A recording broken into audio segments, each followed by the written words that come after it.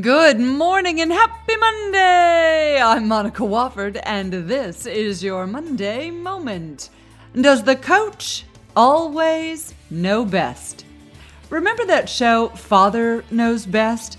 It ran from 1954 to 1966, and in that time, the concept and title was not offensive. But remnants of this idea that someone in our midst might know best still exists in our culture. One such role beyond that of parent, subject to this idea, is coach. The sports team coach is said to know what's best for the players. The media coach is said to know what's best for camera-shy leaders. And the leader playing the role of coach is said to know what's best for their team members. Do any of these coaches really know what's best, or are they merely in a position of authority that we respect and infrequently question, much like the role of father being believed to know best? Now, this question is best answered by, it depends. But as there are with most questions, two sides will be addressed in this post with reasons for both and evidence of why each may be true for you. Firstly, does the coach always know best? Well, yes. Now I must first make a confession. I am an executive business coach. Writing this post without telling you that feels dishonest and just icky. And if you found out later, you might question the validity of what I've written. Thus, in an unusual use of first person in this Monday Moment, what I can tell you is based on experience.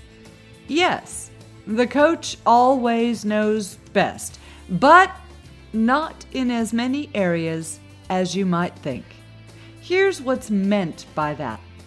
We cannot possibly see our own behavior objectively. We cannot see how we lead with any clarity. We cannot see how the team perceives us without outside feedback. And we can't see our barriers and break them down as easily as someone looking from the outside in. Not to mention, we don't respond to the voices in our head holding us accountable nearly as well as we respond to the voice of someone else. So for those reasons, yes, your coach knows best because their vision is simply clearer. From any coach you would hire to help you become a better leader, maybe more aware communicator, or even more effective manager. These are the bare minimum standards to look for and expect. Objectivity, more listening than talking, assessments positioned initially as hypotheses, and continual engagement of you, your opinion, and your feedback in every step of his or her process. Oh, and yes, they should have a process. Whether the model they choose to use is the same one they use with your colleague or boss even, is not a decision to which you are usually privy. But if you learned they had made a different choice with another person, it's usually because they can see a different need than that of this other person. Thus, also, is the nature of valuable business coaching. No one human being fits neatly and cleanly into one box, one quadrant, one process, one model, or another. So when a coach has access to more than one model, which every experienced coach will, they will know best which one to use that will improve the results you've requested. After all, your coaching is about your results. Which leads us to the other side of this answer. Does your coach always know best? Well, no. Often the coach you hire or are assigned to doesn't know best what's in your head, unless, of course, you tell them. In coaching, we do tend to get a sense, if you will, and follow hunches, but they should be presented as such versus steadfastly directing you what to do in the cases when only you truly know what's best for you. In the case of working with many of my own clients, one thing that's a common theme is a focus on their own authentic personality. Now, with that comes my natural tendency and personality to advise on a topic and give direction. But not all personalities need this kind of guidance. Not all clients are able to even be completely forthright. Not all clients reveal every relevant detail that could shift the value of any stated advice. Thus, for example, if your coach tells you they know best about the culture of your office when they've never been there, beware. If your coach tells you they know best the nature of your authenticity, but you strongly disagree, be willing to have that discussion and clearly state your opinion.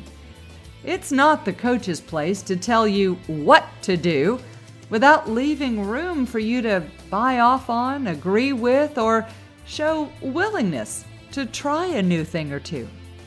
They are there to challenge you, yes. Act as if they know better than you when the reality is that they simply see you more than it's possible for you to? No, they do not know best who you are.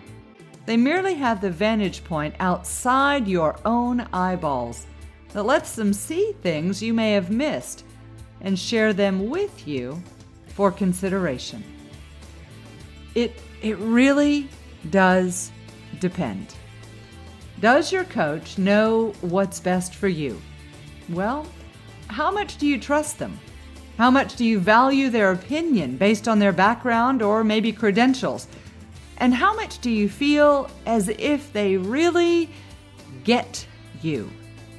Those are powerful inner questions to ask of yourself when embarking on a coaching relationship. Misplaced trust in a coach who may not know you best can be disastrous. Trusting yourself on when you might need one, and then seeking out the one who gives you the greatest sense of optimism that you might actually get somewhere, is the recipe for coaching success. If this resonates with you, and a coaching relationship is one you're currently looking to pursue, perhaps it makes sense for us to simply have a conversation. I do look forward to learning more, perhaps sharing guidance, and certainly talking with you versus at you. Oh, and as an aside, I've had that coach and boss who told me what to do. And back then I was afraid to question if that action was right for me. So remember, at all times when working with your coach, it's you who knows you best, and they are there to work with you so you can be your best. I'm Monica Wofford, and that's your Monday Moment. Have a great week, an even better Monday, and of course, stay contagious.